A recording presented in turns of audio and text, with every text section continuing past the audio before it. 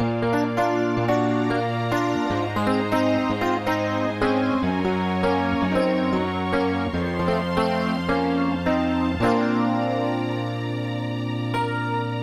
to Cerealia, normally a wonderful world of adventure under a multicolored sky. Today, average adventure. No, I'm joking. Mild discussion under a typical sky of just a trio of friends talking about is normal blue, not a cloud to be seen out this window yonder. Hark, as we bake in the Australian summer.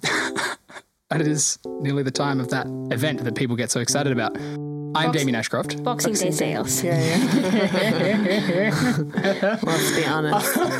I am joined by regular cast members Carolina Furman. Hello. And Ashley Bletchenden. Greetings and salutations. That's what you say. Signing in for Elizabeth Savage, who's not with us today. That. Elizabeth's the greetings and salutations person. What do you say? Hello? Yeah, I've already been doing the intro by the time I'm introducing myself, so it's kind of, there's a whole bunch going on. Shows how much Ashley's This is my life attention. now. Today we're coming at you rather than with a canon D&D episode with the aptly titled What is D&D and how do we play it even talkback. So, one assumes people listening have listened to a few episodes of the podcast, but perhaps you've just discovered us and you're like, what is this game that all the kids these days are talking about? What is it? It is a tabletop role-playing game. That's the official title, right? TTRPG. Oh, yeah. I've learned something new already. It's got an abbreviation. It is a fantasy role-playing game. Genre is a big thing. Like, there's a lot of stuff you can do with D&D, but fantasy is what it's built for. And it really comes from the genesis of, like, Dungeons & Dragons. It's about sort of, like, delving in dungeons and fighting dragons when it was released by Gary Gygax in the 70s. But it's since evolved into a much more immersive and inclusive and vibrant experience. Did the dragons live in the dungeons? Typically, the dragon was at the bottom of the dungeon, yeah, with a big hoard of treasure. Not a cave. It's like your dungeon might take the form of a cave, but I think, yeah. It's one of those things about, like, a dragon in a dungeon that's always got me. It's like, where does the dragon go potty? Where does the dragon go? You always have such good questions, Caroline. Yeah, I always think about plumbing. You're on the real That's what I'm always on, because, like, you have that in The Hobbit, in, like, the Misty Mountains. You have that dragon that's there for, like, 50, 60 years. Where does he poop? Maybe the cave just smells so bad and everyone's like, well, he can get out. Like, Smog goes and has a fly around, so one assumes, like, he stretches his wings and empties his bowels and then goes back to sleep on his pile of treasure. Yeah, but I thought it was kind of cool that after a point he got too big because he ate too much. And then couldn't get out again? And he couldn't get out again, because in the movie, at least, he had to, like, smash his way out. Yeah, right. So, like, you just know, like, somewhere in there's just, like, one room. I open it up and it's just stacked. Just stacked as a dragon turd. With, like, I just, like, close that door again. I'd be like, you know what? Nah. Maybe it just happens once a year, It's like a Christmas present. If there's, like, even just one vent, he could make his waste and then just burn it. Dragon fire. Oh, true. You burn his own waste. That's not a bad idea, actually. It would be so stinky for a economical. bit, but, that would eventually evaporate out and you'd be fine. There you go. Eco. Solving problems one at a time. Not very eco. Maybe a lot of methane in the air for that, yeah. Yeah, a lot of methane. Nice. Dragons typically aren't terrifically environmentally conscious, depending on which law you're into. I mean, at least Western dragons. I don't know that much about, like, other parts of the world. There are good dragons, there are bad dragons. D&D has many dragons.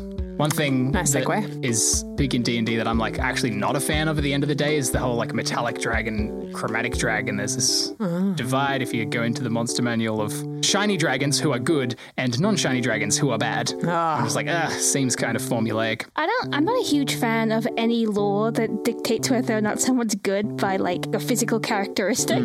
That always seems like a little dangerous to me. Yeah. It's a trope, There's a lot of strength in, like, building something on a trope because it's simple. People get it right away and then you can take it for a walk. Well, I was actually talking to a friend about this today, that, like, Terry Pratchett did quite a lot of that. Like, particularly his earlier books, they were sort of more direct parodies of this is a story, here is the parody. But then as his books progressed and he wrote more and his style developed, it was less mocking particular, like, Conan the Barbarian or whatnot, and more concepts. And, like, the thing that he was really good at was he understood people. So the good parts of people and the bad parts and just, like, the silly parts. And I think that's one of the things that you can do with D&D as well. Like when you're either playing as a character or you're a DM, you can kind of go, okay, well, I'm starting off with this base character of there might be a wizard, there might be a warlock or a dwarf or whatever, but then I'm actually going to flesh them out and make them a person and use the elements from the fantasy world to enrich them, and I think that's really cool. Yeah, I love starting from tropes, starting from stereotypes. Just it's an easy grab, and then you get the base layer, and then you can challenge it, make it more complex later on as you go. Yeah, it's like this. I got a friend of mine who I bounce like a lot of ideas off for the podcast. He did the first drawings of Elsie and Mitochondria and Mrs. Mugwort out on the Instagram feed. Check it out. Very cool. And he often like writes comics of his own, and he's always like, I don't know if I'm being like too two-dimensional with my characters here, or like just want this person to fill this role, but like I don't want to be that guy who's like, here's, you know, the cool guy who doesn't care about what anyone thinks. Like, is that a trope? I'm like, well, the first time you meet them, they get 3 lines because it's a small comic strip. They should be a trope. You don't have the time to actually have a 3-dimensional character until you've met them 3 times. Yeah, and a trope isn't a cliche. Tropes are just things that people have noticed that happen in stories. I would argue it's physically impossible to avoid tropes. What you don't want is cliches. And I guess it's kind of like people, right? When you first meet a person, you might have some impression of who they're like based on, you know, what they look like or how they act, and you have to challenge that pre-existing view, and you get to know people better, and you figure out that, you know, people have many layers like an onion. First impression is only ever first impression. Well, that's one of the things that makes people, but also fleshes out characters is their contradictions. So you might look at a person and be like, oh, well, you look like a stay-at-home mom, and you must be into reality TV and da-da-da, which is a total cliche.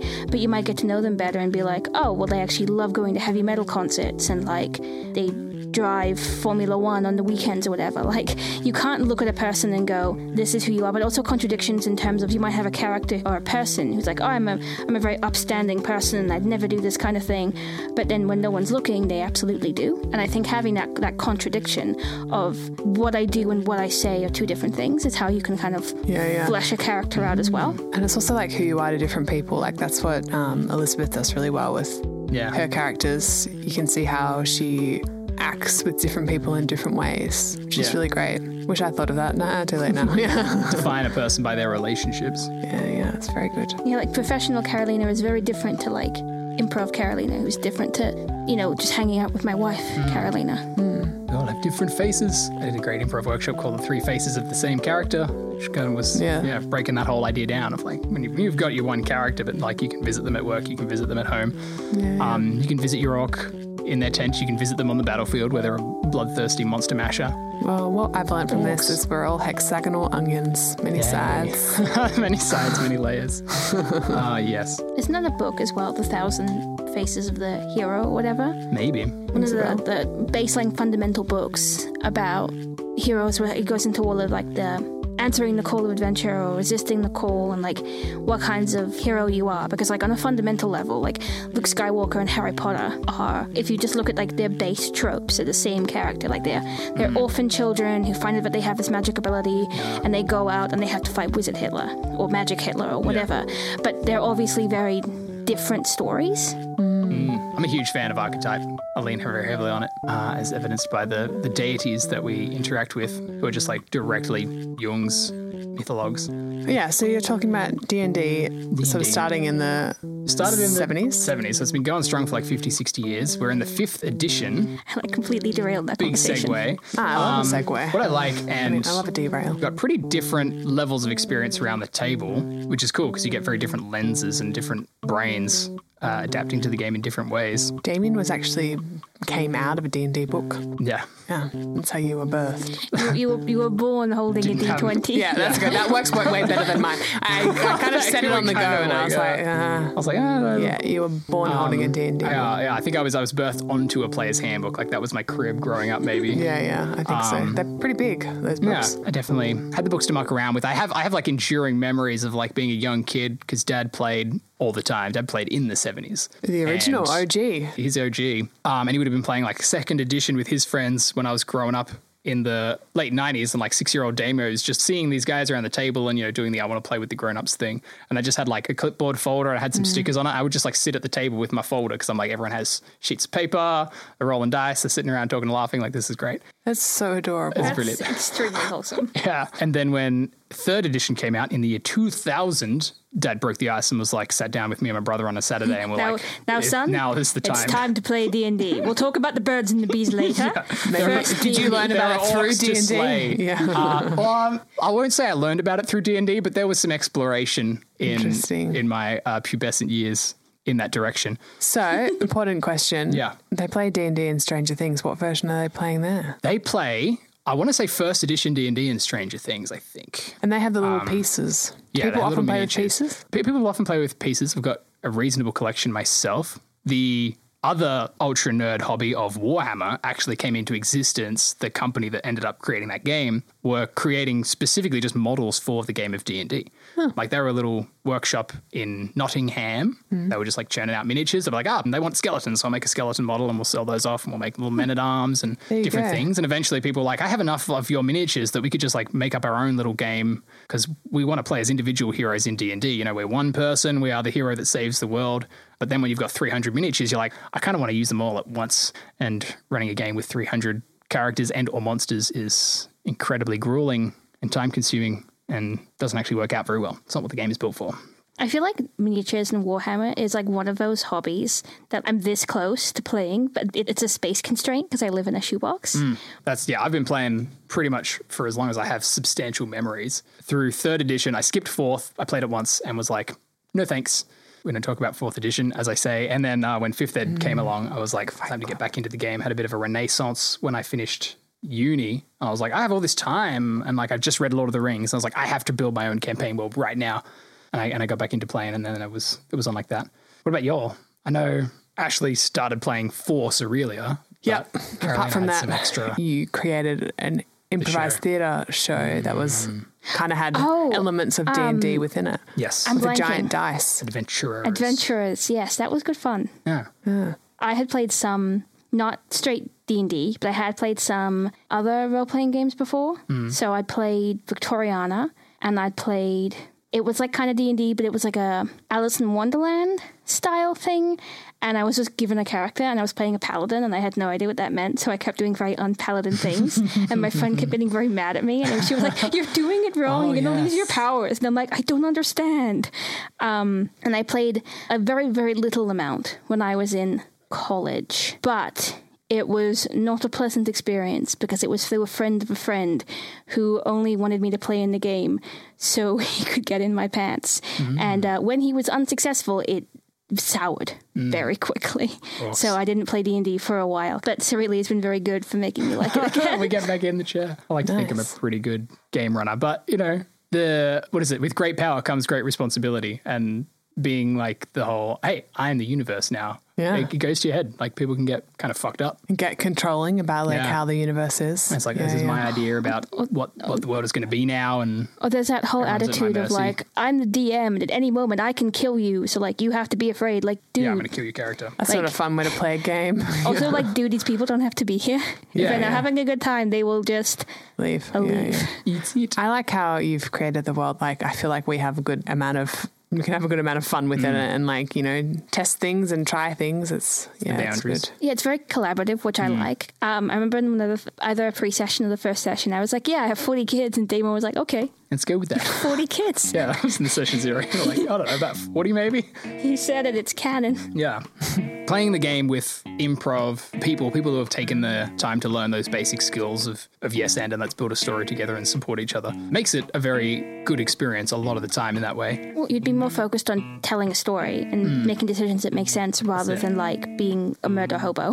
Yeah. Or like you'd play it less wanting to be the protagonist rather than supporting other people. Does that make sense? Yeah. If you've done improv first is my point. Yeah, there's a very it's the point of the game to play the hero or to play our hero, to be kind of it's very aspirational. I can see where, especially coming from the roots, you know, this is like a nerd's game, quote unquote, where the people who are playing it a lot, especially like back in the day when it was first being produced, were the people who did not have a lot of power and control in their own social lives, say, especially like at school. If you were the nerd kid, the outcast, you get to go into your basement with a few of your friends and construct your own world where you're now, you know, the people with all the power. And I think that's a lot of the allure. Yeah.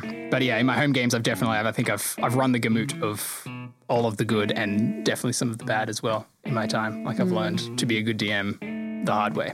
How do you think the Dungeons and Dragons like world has changed in the time you've been playing, like in terms of its position or like who's playing it or how it's being played or what do you reckon? To pull back to the tangent that we kicked off on of like the inherently evil creatures is like the biggest change that I've seen happening in the recent years. Again, D&D was very trope heavy. It was like creatures had dispositional alignments. It was like, yeah, we want the sort of Tolkien experience, the Lord of the Rings kind of thing, where we have humans and elves and dwarves and the fantastical species that we think of as our heroic types. And we need our orcs and goblins and kobolds to be the monsters that we fight. It's good to have monsters that have hands and brains because then people at the table can actually kind of build plans and pit them against each other. Whereas it's just like mindless, ravenous monsters, you know, it's a very different experience to imagine yourself playing against.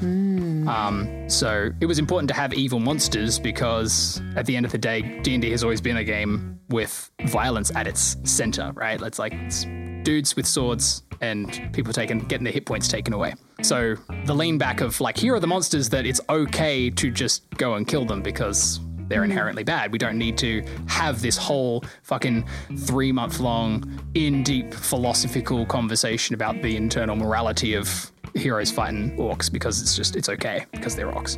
And these days, not so much the case anymore. There's a lot more nuance, and I love that you were using the example of orcs because I have literally, this is like peak nerd, given a presentation on how orcs, I don't think personally, like at least Lord of the Rings orcs, I don't think they're evil. I don't think they're capable of being evil because they don't have choice. Yeah, they are like slaves to darkness, right? Yeah, absolutely. Like Sauron died, and most of them went insane or just wandered off into the wilderness and died. Like, if you can't choose to do good, then you can't choose to do evil, and therefore you're not necessarily culpable for the acts of crime that you do. Of the undead in the game as well, you know. You love your necromancers, your zombies, your ghouls. Yeah. That's good, because I feel like, I guess my early impressions of D&D, you kind of just get that fighty, violent side, and it's not something that really like made me want to play, you know? Yeah. I didn't even really realize that people even made characters and story. Like, you know, I just think I just had such a lack of understanding about what it was. But yeah, I guess the complexity of creating character and story, I don't know, I find it far more interesting. Obviously, it's fun to do fighting and stuff, but like, you know, that probably gets a bit boring if you just do that the whole time. I mean, people would disagree with me, obviously. D&D's always been driven by the imagination. Like, there's no limit on what you can do with this game other than the limits you put on yourself as a group. That sounds like life. There's no limits on what you can do otherwise the limits you put on yourself. So a particular group will have kind of their focus. I still like play with my dad regularly, and even just yesterday, like, we were trying to pull off a heist, and we had a couple of bad stealth checks, and the guards kind of took us aside and were like, all right, yeah, you guys want to go to the bathroom? Yeah, come in here. The bathroom's just over here this way, because they're very much intended to take us into a back room and put some swords in us. And so we just started fighting, and we ended up, it was like just two groups of people. We were just beating the shit out of each other for like an hour and a half. It was pretty good. We had fun, you know? But we're in it for that, and we're like, the setting has been set up and it plays to that, and this is where Session Zero comes in. Take the time to talk about the kind of game you want to play before you actually start playing the game so that people are on the same page. As a tip for new players? Yeah. I'm always a big fan of doing something that will surprise Damo but not annoy Damo. So like, it's not completely out of character. Like, it makes perfect sense for my character to do it, but it's not the obvious answer. So like, I mean, that's really our goal most of the time, isn't it? Yeah, because I want it to be interesting, and I want it to be realistic, because people don't always do the expected thing. Yeah. So it was a thing particularly at, this is a bit of a tangent, which, you know, I'm exceptionally good at. But at the beginning of like season 2, there was like a real call to adventure for the scavenger hunt. Yeah. And I was just like, Carolina, as a person, was like, absolutely, this is good fun. But as Mugwort, I was like, no, I'm good. Yeah, we had to convince you. Like, you had to like actually actively convince my character.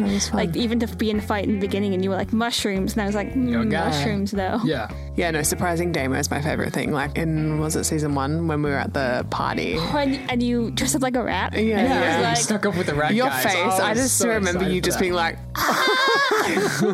It is. It's one of the glories of being a DM. It's just like, you can never kind of predict what road the party are going to take. So when you're designing your adventures, there's this real fine fucking line between knowing the situation. The DM's job is situation and circumstance.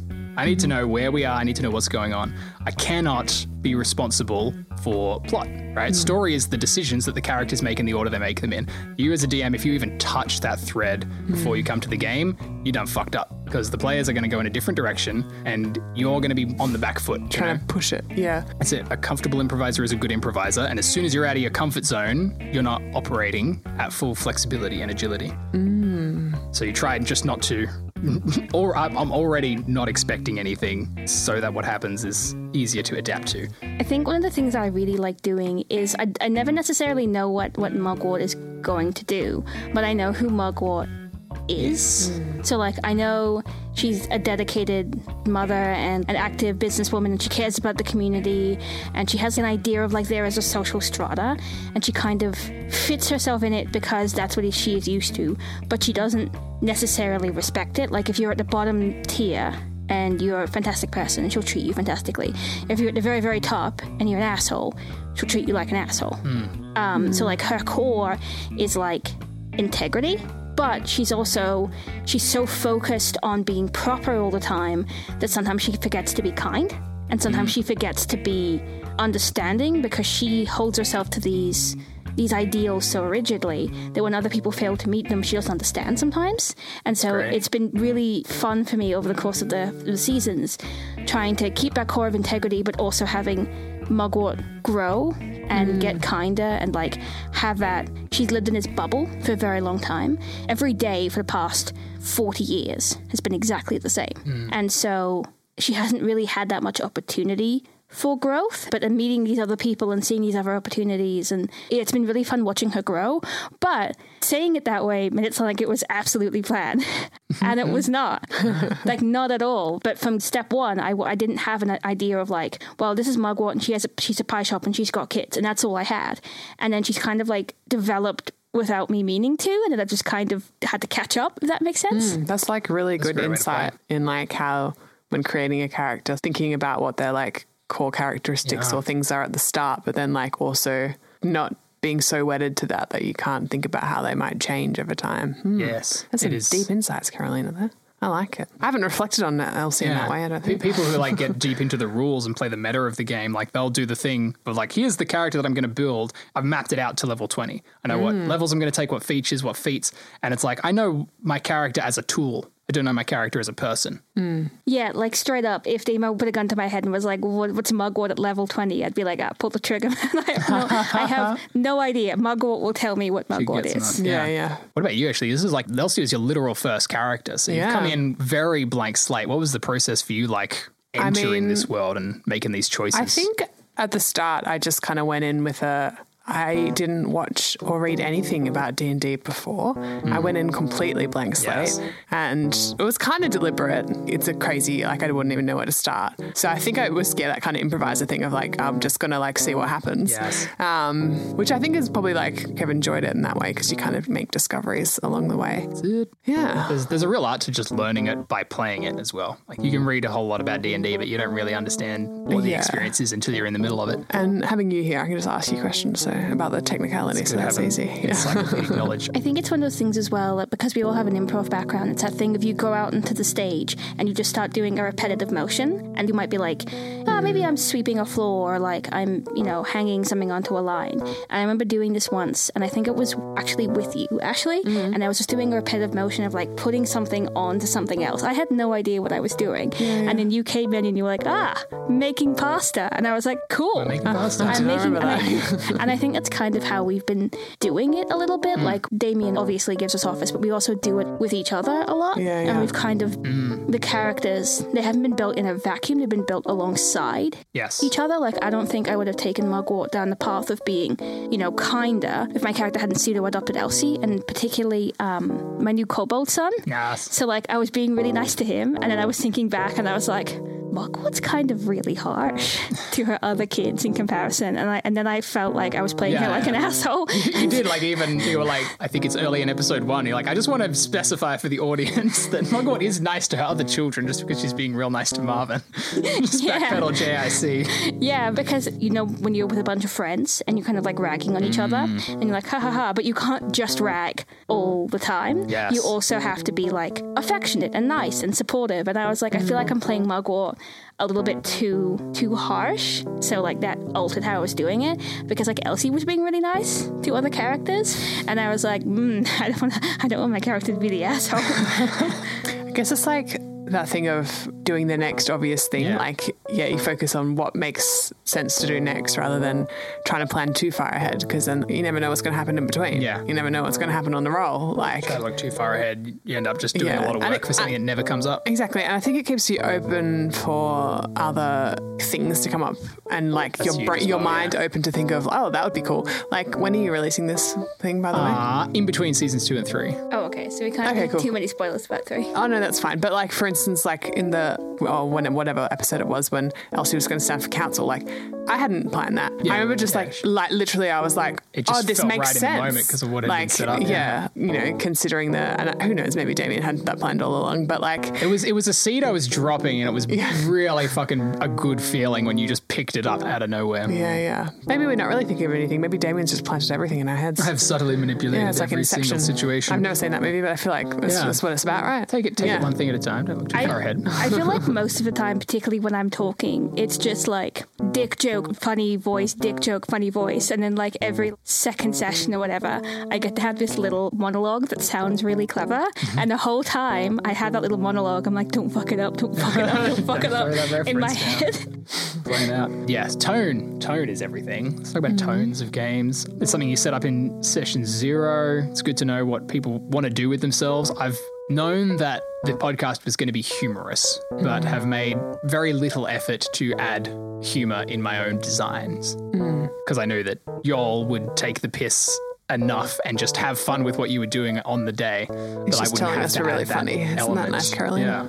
Yeah, that's something picking up. It is. It's like, I don't like, I've got a good sense of humor, I feel, but I'm kind of niche and I don't like myself as a comedian. I'm just going to tell a fairly plain story, one that has emotional content to me, and then just allow the humor to arise in the way in which y'all as heroes navigate. I feel like it's hard to try to construct humor. It's just if you have I don't even think you really need to. Like if you're in a context where you're thinking about life and relationships, there's so many inherently hilarious things about all that. Just like how our characters interact with each other. You just can that's sort of don't want to try too hard. Humor inherent in everything, and I think it again goes back to the fact that we're all improvisers, because we all have those base skills of like repetition can make something funny, or like callback jokes, or like making something like bigger or smaller in a scene, or like having a very deadpan response. Yeah. And I think one of the instances I can really remember us doing, like the repetition thing, it was like the dodecahedron thing. Dodecahedron. The dodecahedron song,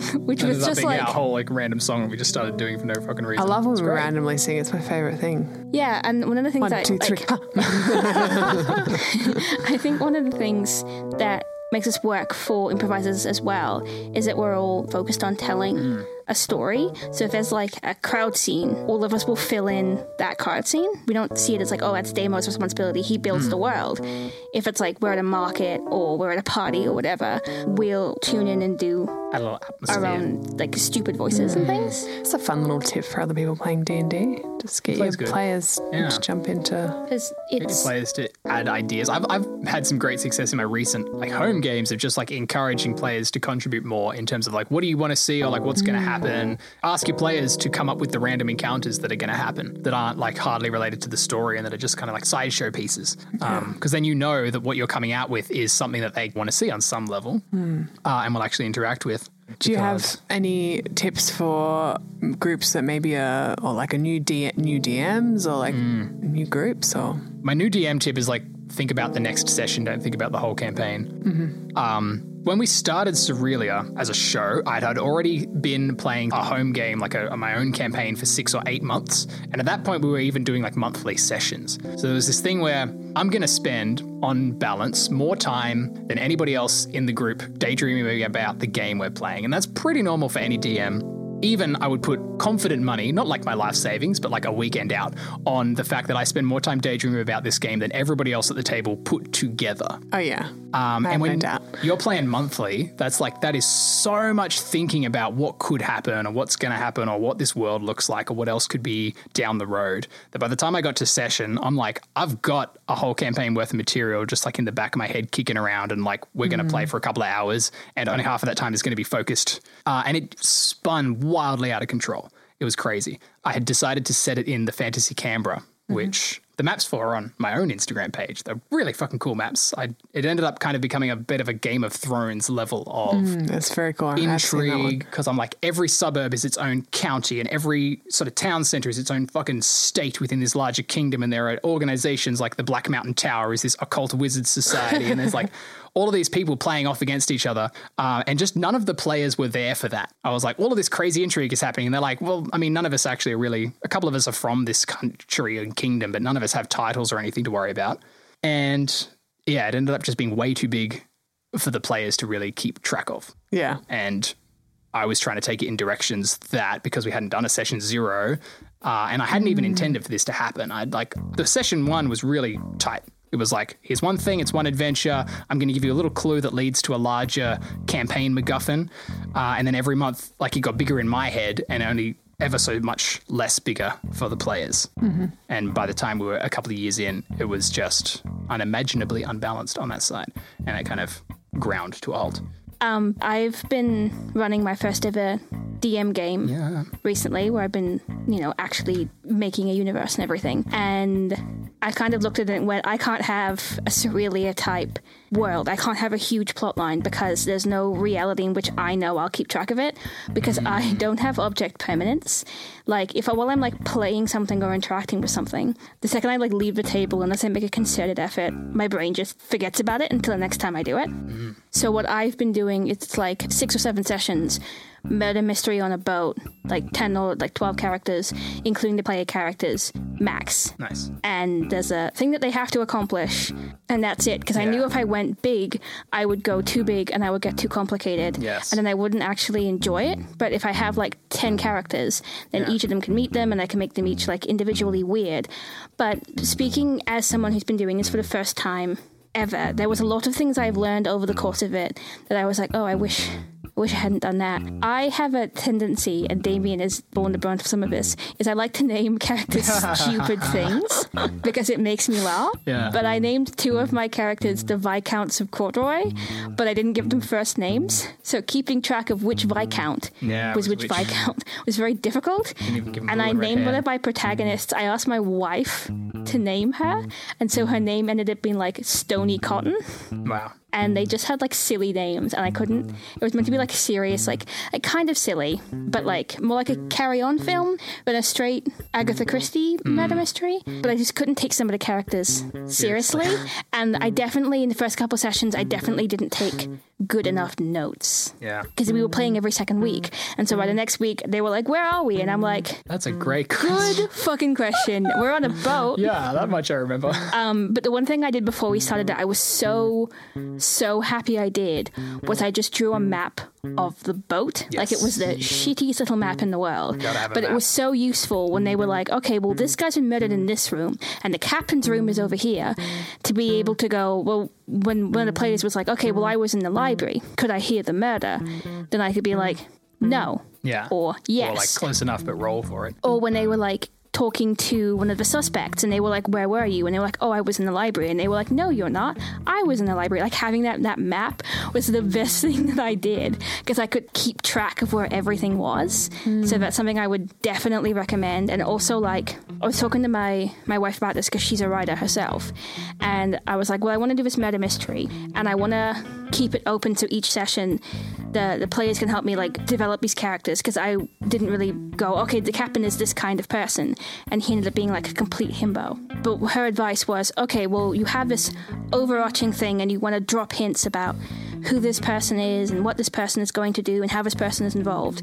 So it doesn't matter how you get there, just drop hints over the course of the episodes leading up to this conclusion. So it doesn't matter if the captain drops this hint or the navigator or the maid or whatever. Just someone in this session has to drop a hint leading to this conclusion. Yeah. And that was so good because there's no way you can actually plan X character is going to talk to X NPC because they're going to do whatever the hell they want. That's it. But just having, I need to establish this plot point or this thing was so useful.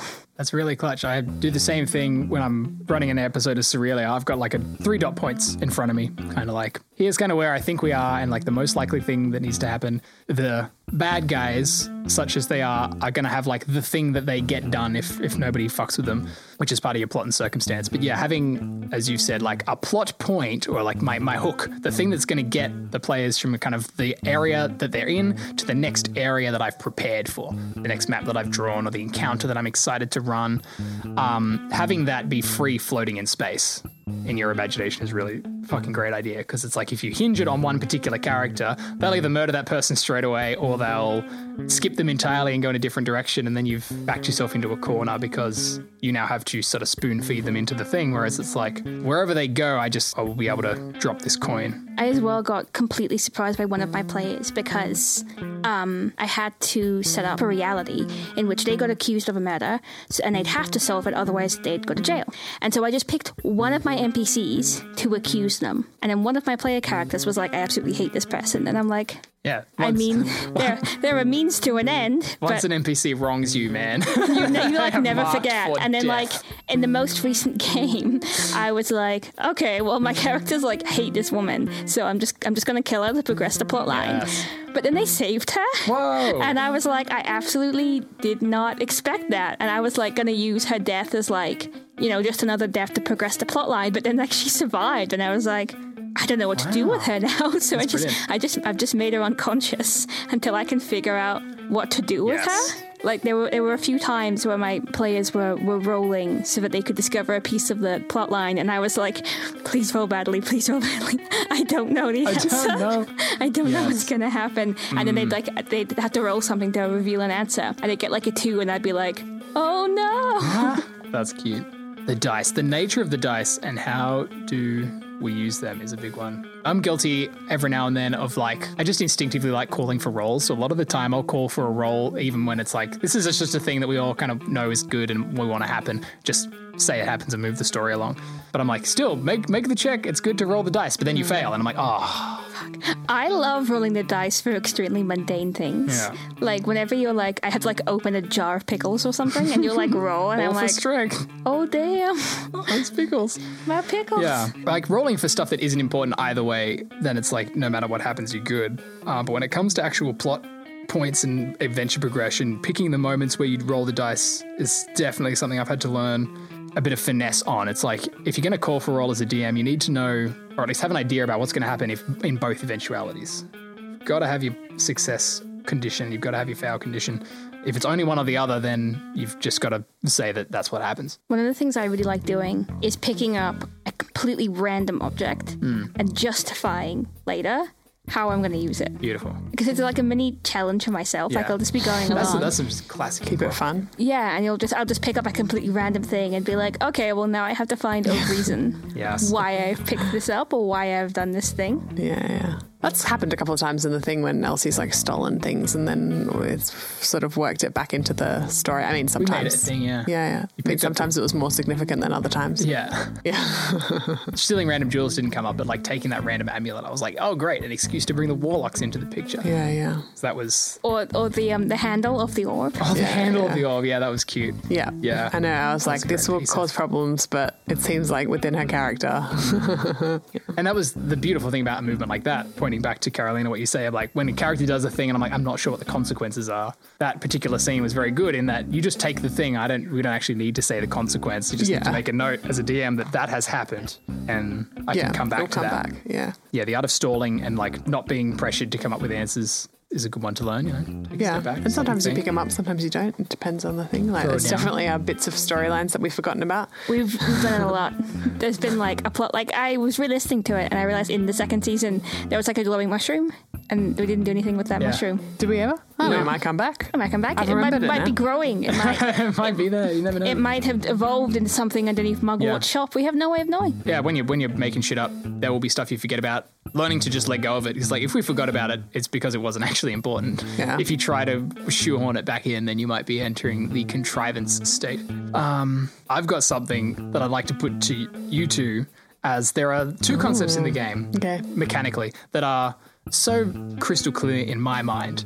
But I feel like every time I explain it to a new player that it sails over their understanding. And I've never been able to figure out how it is that I can communicate this thing that is to me so very simple in a way that people pick it straight up. And those two things are proficiency and hit dice, right, as concepts. They're both core pillars of D&D. Proficiency specifically is a 5th edition thing that has kind of overwritten the scaling modifiers of like attack and skill points that you were able to individually keep track of in older editions. And of course, hit dice has been a thing since the very fucking beginning. Hit dice is in how many hit points you have. Yeah. Yeah. I always like, people use hit dice, or like you say, it's a take a short rest. That means you get to spend a hit dice to regain hit points. Like, spend a hit dice. Yeah. No, you lost me on that last bit. Okay, let me try again. Okay, let me try to explain it. It's crazy. I'm going to explain it to you. You can tell me if I'm right. Okay, so you have your how good you are at certain things. Yeah. Which are your, what do you call them? Your proficiencies. That's your proficiency. Yeah. And then you've got your how good you are at that thing in a particular circumstance, which is like when you roll your D20 or whatever. And then you put that together. Oh, fuck, now I forgot how to play D&D. Yeah, you're right that it's confusing. Yeah. Okay, we can do this. I feel like we can figure out a way to explain this. What's a hit? Because you got your hit points. Yeah. So that's like how many, like, That's how many your bar of battery, how much hit points how you much have. battery life you've got left. And then you've got your hit dice. Yeah. What's your hit dice? The hit die is the actual die that are determining what your hit points actually are.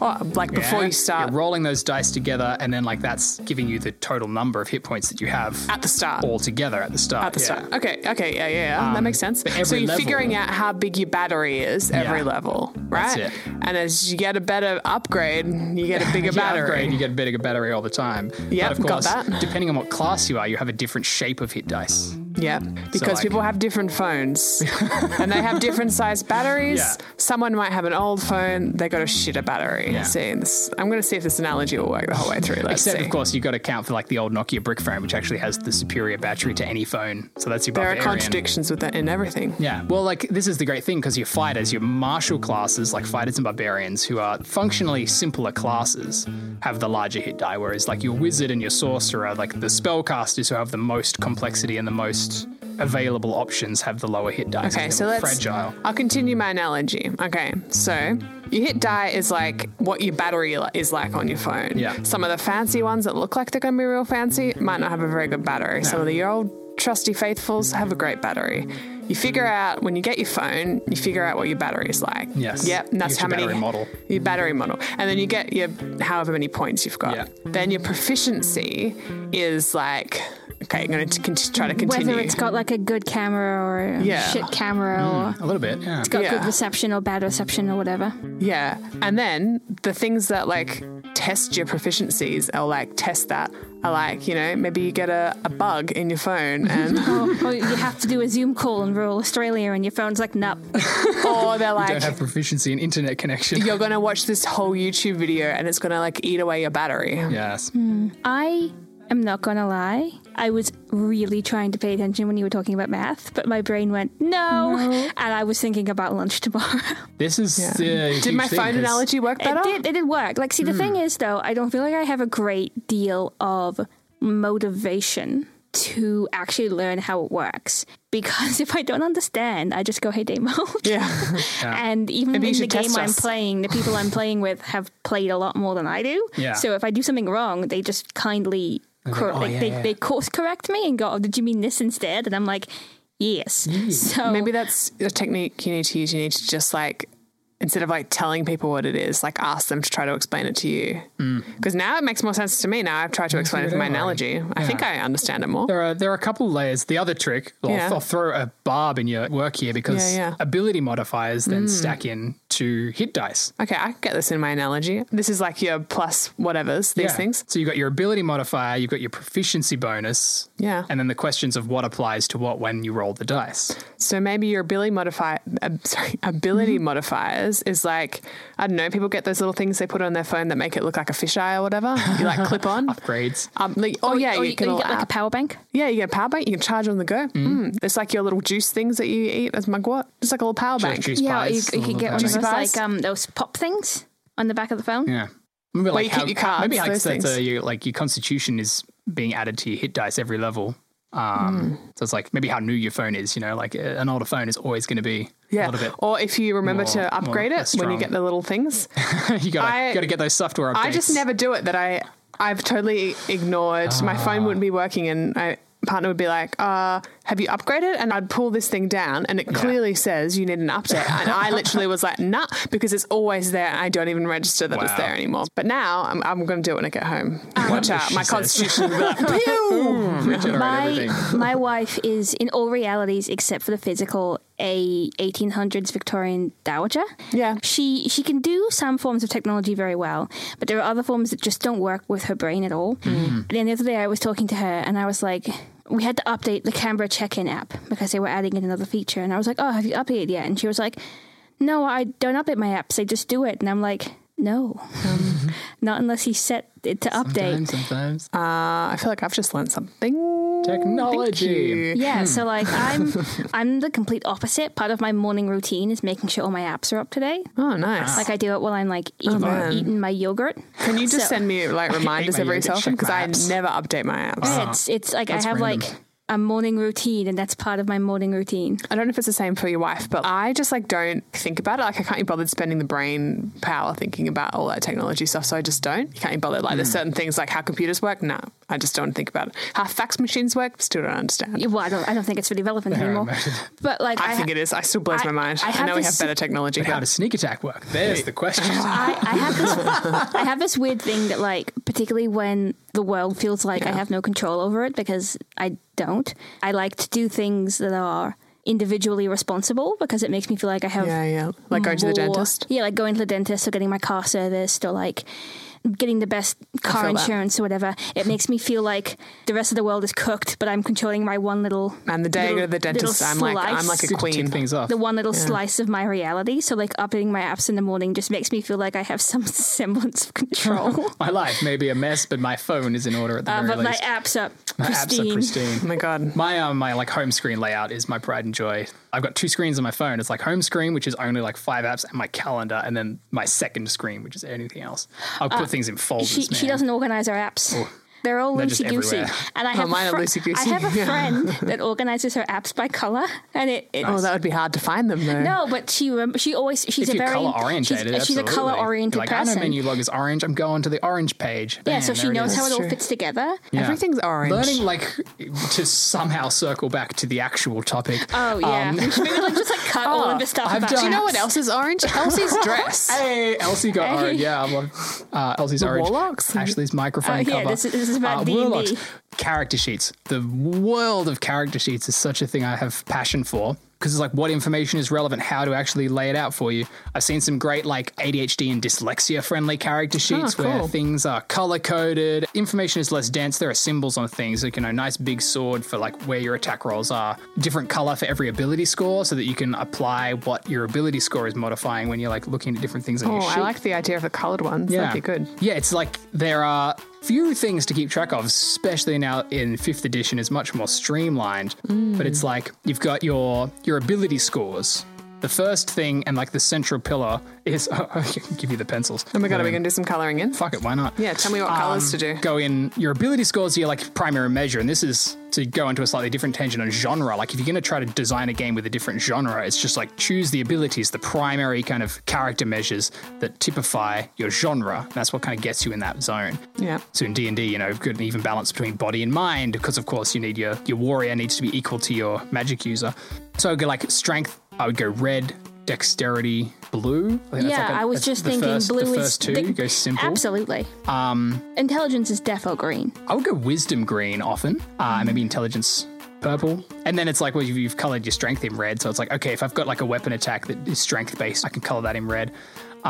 There's different models of character sheets now where like the skills are their own little field, and then there's models where the individual skills are put in the field of their individual ability score that they attach to. But I like to be flexible with that, so I kind of go both ways on it. But yeah, because this is a modified D20 system, like the way D&D works, there are different game systems where the dice do different things. It's like you roll one 20-sided dice when you're having a risky interaction with the world, and that determines whether you've been successful or failed based on the number that you need to roll equal to or better than. And the cool thing about D&D and like why it's so spectacular is because we're rolling one D20, the variance is so high. You know, spectacular failure and spectacular success are just as likely as pure mediocrity. Whereas in a dice pool game where you're rolling like 3 dice and you're hoping just for one of them to be good, chances are you're going to have a decent success, but your chances of Yahtzeeing on like 3d6 is way lower than your chance of rolling a nat 20. Also, this is an aside and like cut this out. The second that you are like great success and great failure is exactly as likely as mediocrity, my brain went just like making love to a woman.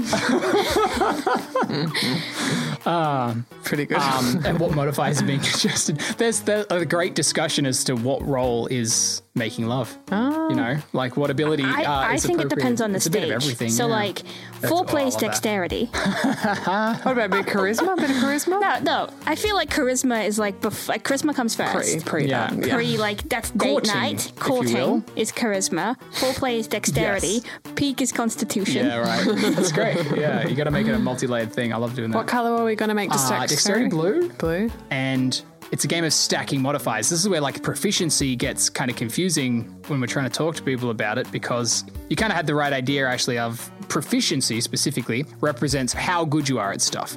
But proficiency as a single number is tied to your level as a character. It starts at +2. It goes up by small increments every few levels. So it's a very static resource. The thing that is dynamic as a character is what exactly your proficiency is applying itself to. So it's like, because you're a first level character, your level of how good I am at stuff is just +2 to the die roll. Yep. The question is, what talents do you have? Which is Inherent what saving throws are key to your class, what skills you've chosen to take proficiency in, whether you want to be athletic or stealthy or insightful or knowledgeable. I mean, it kind of makes sense if you think about like as a human, kids have a base level of how good they are at stuff because they're like a child and they're not a fully grown human. Yeah. They might have stuff that they're like a bit better at than other things, which would be like your character specific stuff. Or they might be hyper trained and have like an expertise, which is or if doubling they've the done classes effectiveness. and something. Yeah.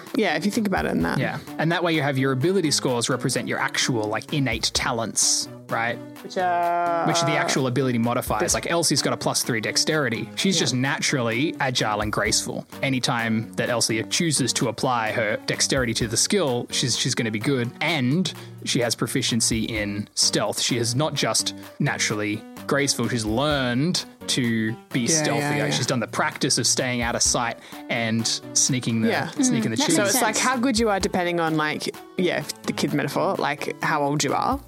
Just as a broad thing, how good you are based on your sort of innate skills, and then how good you are based on your things you've trained in. Choose and practices. So like 3 levels. That's it. And then like weapons and armor is a thing that people can often get tied up in as well, because proficiency can apply to weapons. How good you are at using the weapon.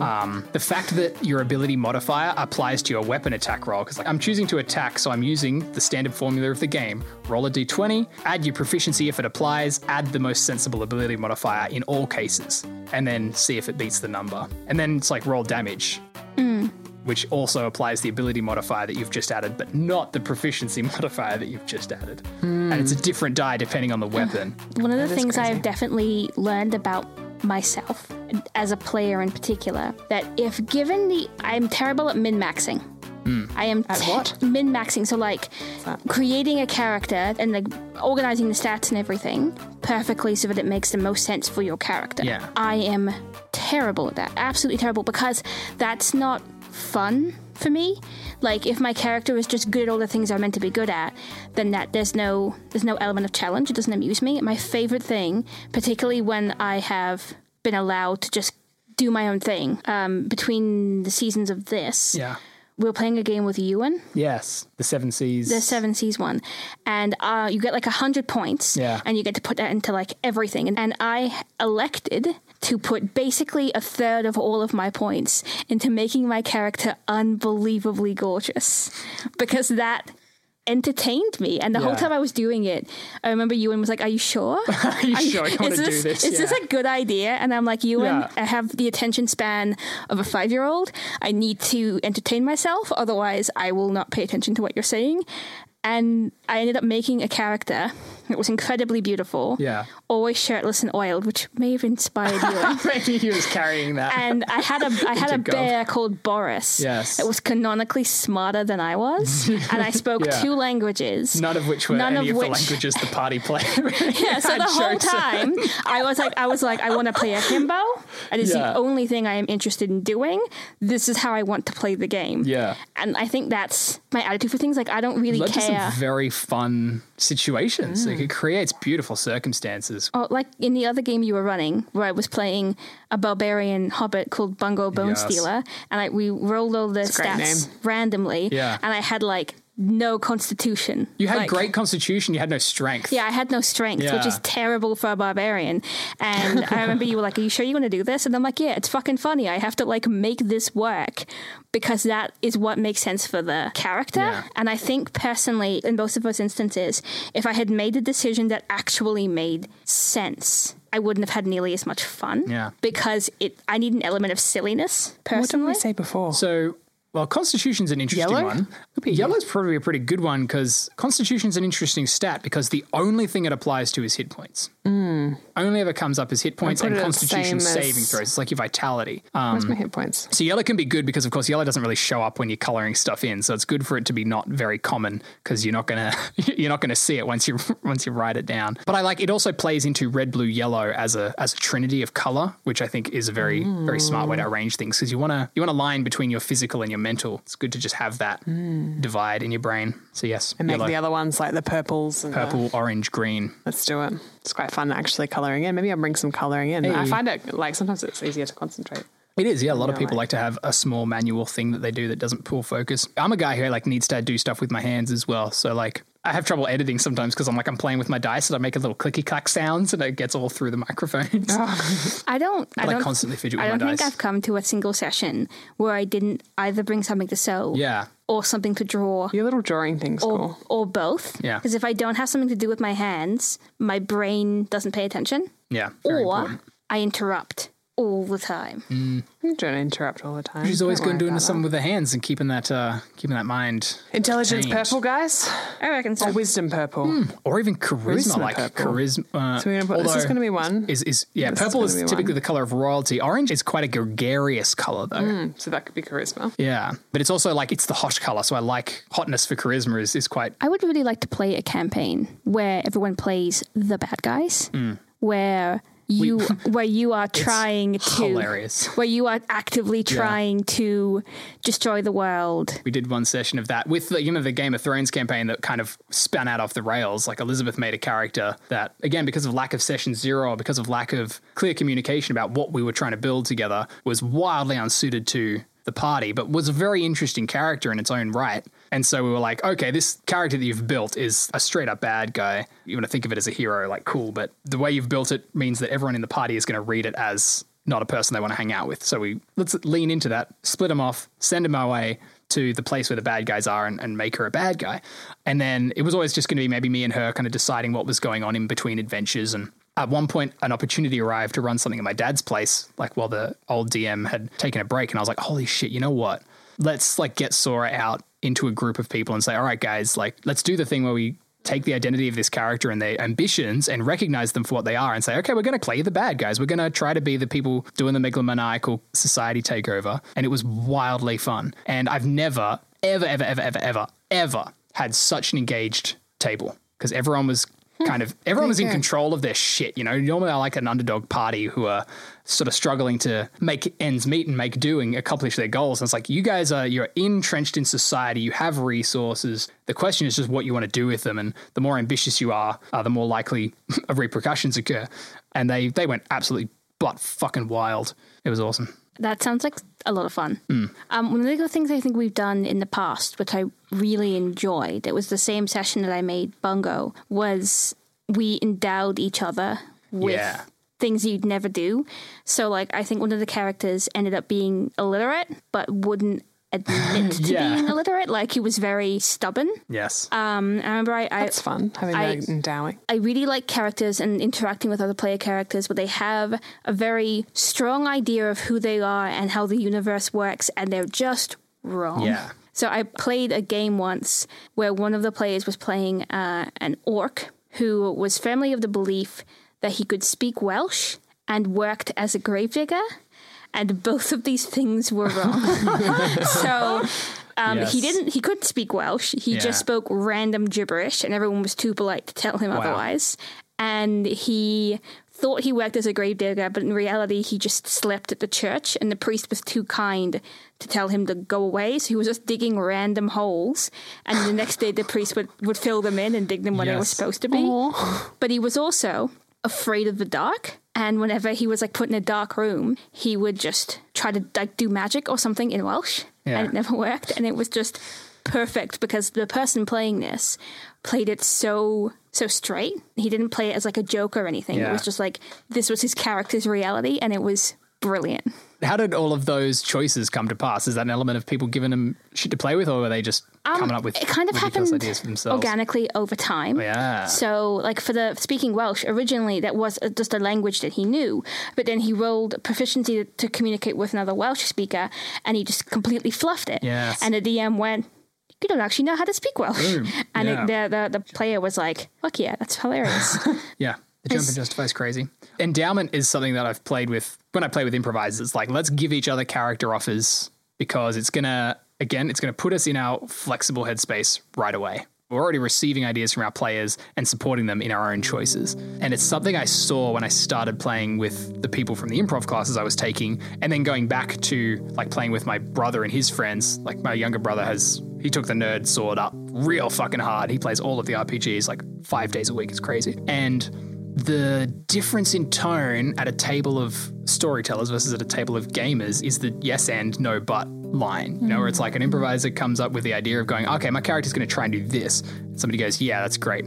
I'll help in this way. And the DM goes like, all right, we're on it. Let's make some rolls and let's see how that plans out. And then maybe it fails spectacularly and we all have great fun. Whereas in a more, I want to say like typical or like older school mentality, somebody will have an idea and somebody else is like, nah, but what about this? And someone's like, nah, but what about this? It's like, we all want to have the idea that is the good idea that gets us from one situation to the next one.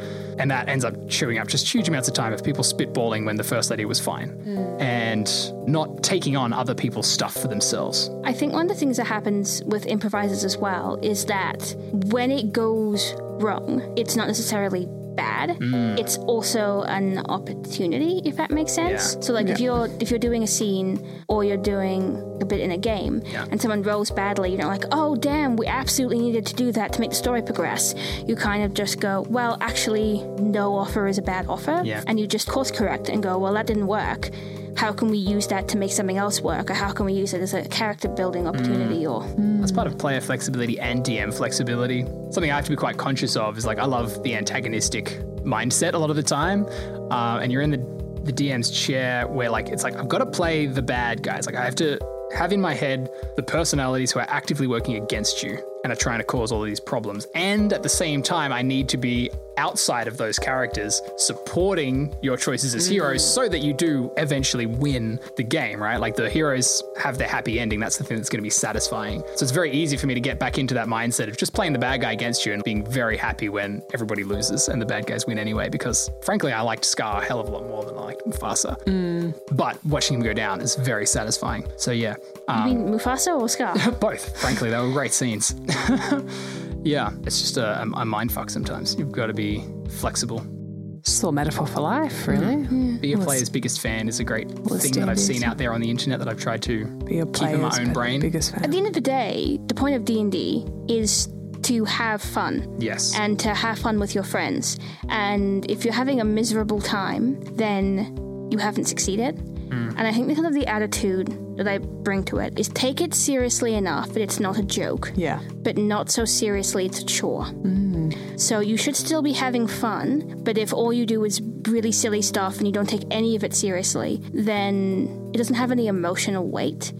And There's no investment. You can also like compromise the experience for others as well. And like on a fundamental level as well, humans of any age need to have an aspect of play and need to have an aspect of creativity and creative output, because that's how we deal with the stresses of the world and how we compartmentalize and understand the world that we're living in. We understand it through stories and through human interactions. And so having that balance of it's fun, but it's also meaningful is really important.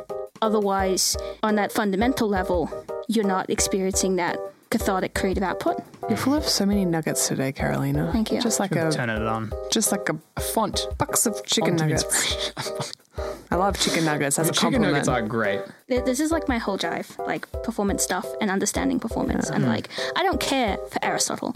I don't care for Aristotle. I think he said, I'm only for Plato. I don't care for him either. Aristophanes. But Aristotle has a really good thing about like why we need tragedy and why we need sad stuff and why it can't be all happy all the time, because you need that cathartic outlook, but also it can't be all cathartic, all tragedy all the time. Like there's a real trend at the moment for everything is grim, dark and serious, and that makes it important, da da da da da. And we don't get to have silly Batman anymore with rubber bat nipples. It all has to be but like you also you need silly and lighthearted as much as you need dark and serious, because the human brain needs both to function. It's like in the later Harry Potter movies. I remember some of them are bits of really funny, like hilarious, because so much of the movie is like dark and serious, and it makes Especially the later parts. Yeah, especially the later few ones. It makes the humor even more important and like even more special. It's why like when people go through like really terrible life events and stuff, you can have that sort of like joking about it.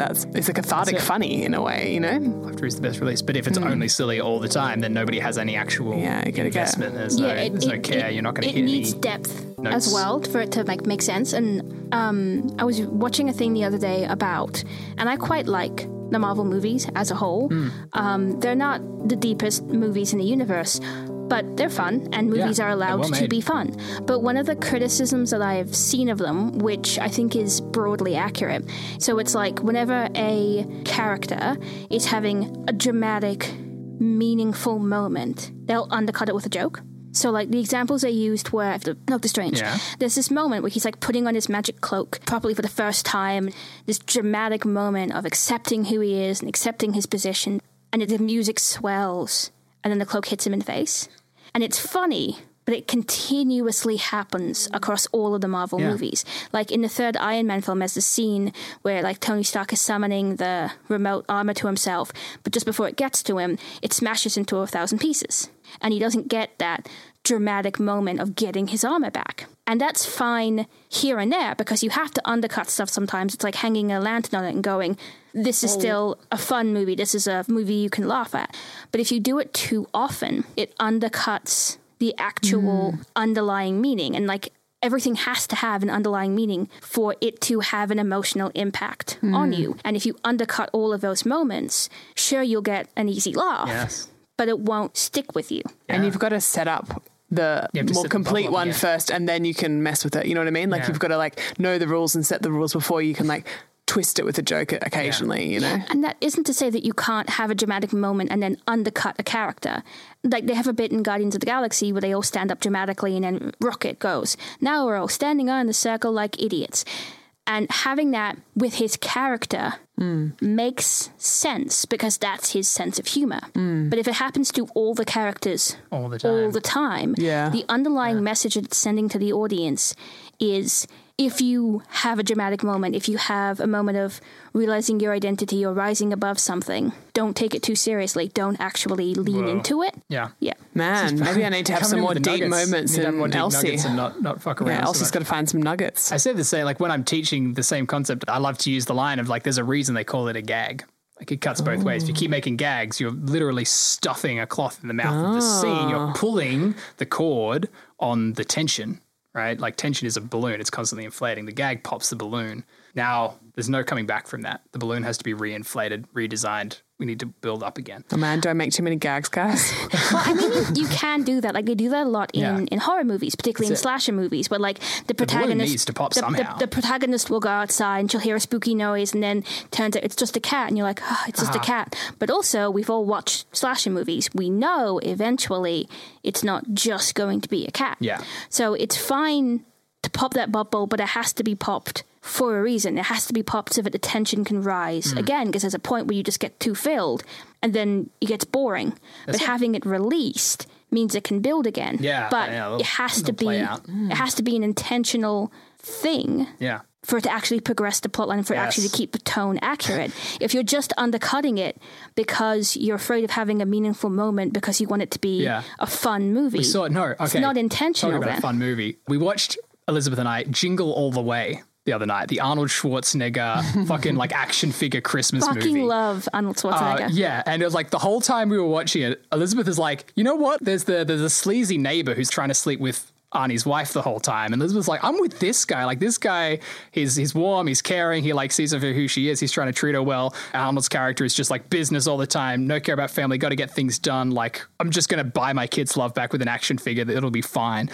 And there's the moment where Arnold's character hits his absolute low, where like he's tried to get this toy and he's failed, and it's Christmas fucking Eve, and like his neighbor's out fucking showing the reindeer that he's got to the kids of the neighborhood, and Arnie sneaks into the guy's house because he knows that he has the same toy for his son. He tries to steal the toy and then like setting the house on fire, and he's running away from the reindeer, which is chasing him around, and shit's going off. And yeah, it is like, you're supposed to be the protagonist, but you're doing just dickhead moves on. And then at one point he's chasing the reindeer. That's one of the beats. He locks the reindeer in the study and gets to the Christmas tree, and then the fire, and then he gets found out. And so his wife has just fuck off moment, and she leaves, and the old mate whose house he's standing in gets to have that moment of, well, you fucked up now. And so Arnie's sitting there, and we have this moment of actual pathos of being like, this guy, he's hit his rock bottom. We as the audience have also now lost empathy for him, because he's done something that isn't just a shenanigan. That's an objectively terrible thing. You've tried to steal from a child. You've like set this guy's house on fire. And it is like, as a writer, how do you come back from that? What do you choose to do? The reindeer kind of busts out of the study, charges Arnie, and it's like, what is the most Arnold Schwarzenegger thing you could possibly do right now? He goes, man, you picked the wrong day. And he fucking decks the reindeer. He just gives it a fucking right hook, reindeer collapses, and Arnie walks out of the room. And Elizabeth and I just shat ourselves laughing, because it was the perfect gag. It was the perfect pop for this balloon. It was so, I answered Arnold as an actor, as well as just being the stupidest, most ridiculous thing that kind of brings the audience out of that moment of being like, oh man, this guy's a bit of a dick. How do we root for him again? He knocks out a reindeer. Yeah. Oh yeah, I feel like I just went on like a little journey of so many thoughts just then. That was fun. Wow. That was lovely. Thanks, glad I could guys. facilitate. Tangents aside, D&D is a role-playing game where there's a few numbers to keep track of, but you know, usually somebody at the table has an encyclopedic knowledge of the rules, and you can just ask them about it. Or Google. If they don't, you can Google it, you can check Reddit, or you can just make it up as you go along. And rulings over rules is like one of these little threads. Oh, yeah. It's like, if you're trying to run a game and you don't have a comprehensive understanding of how it's supposed to work, and nobody else at the table has my level of the mechanical truth of the game mapped out in their fucking head for no reason, just you make the call that makes sense, keep it moving, and try to support what your players are doing. Yeah, there's no like D&D police coming around to check on you. That's it. Or are they? Yeah. Any other closing thoughts? Oh, yeah, thank you for coming to my TED Talk. I think you should make YouTube videos about all this sort of stuff. Oh, there are a lot. Maybe we should have another podcast. We can just call it Nuggets from Carolina.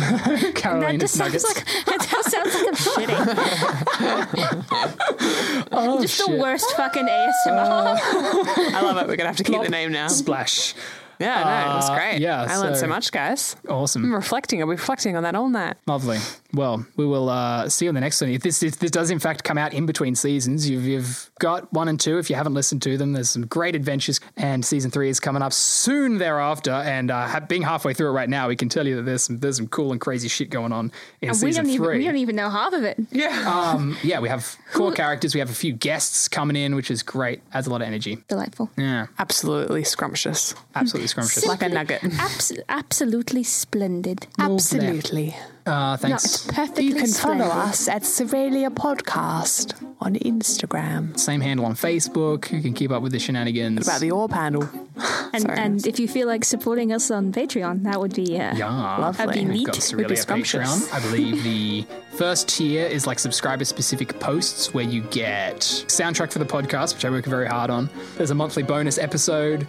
Some of it's campaign stuff, some of it's in character, some of it's out of character. And there's a tier where you yourself get to add to the show. Third tier of Very support cool. is calling for player offers for NPCs, locations, and random encounters. So if you want to engage in that audience input, you can do that as well. I'm Damien Ashcroft. Thank you, Ashley. Thank you, thank you. Thank you, Carolina. Thank you. Thank you for listening. Thank you, Damien. As always, Thank you, Mysterious Shape, which hovers in the corner. love each other, ask questions, and Think deeply, you little nuggets. think deeply and be ready to let go of your ideas after you roll them bones. Shit, yeah. That's all. You should just put that on instead of the music. Just have I one. could do an a cappella arrangement at the end of the theme. It'd be pretty bitchy. Yeah, I'd be like, boom, boom, boom, boom.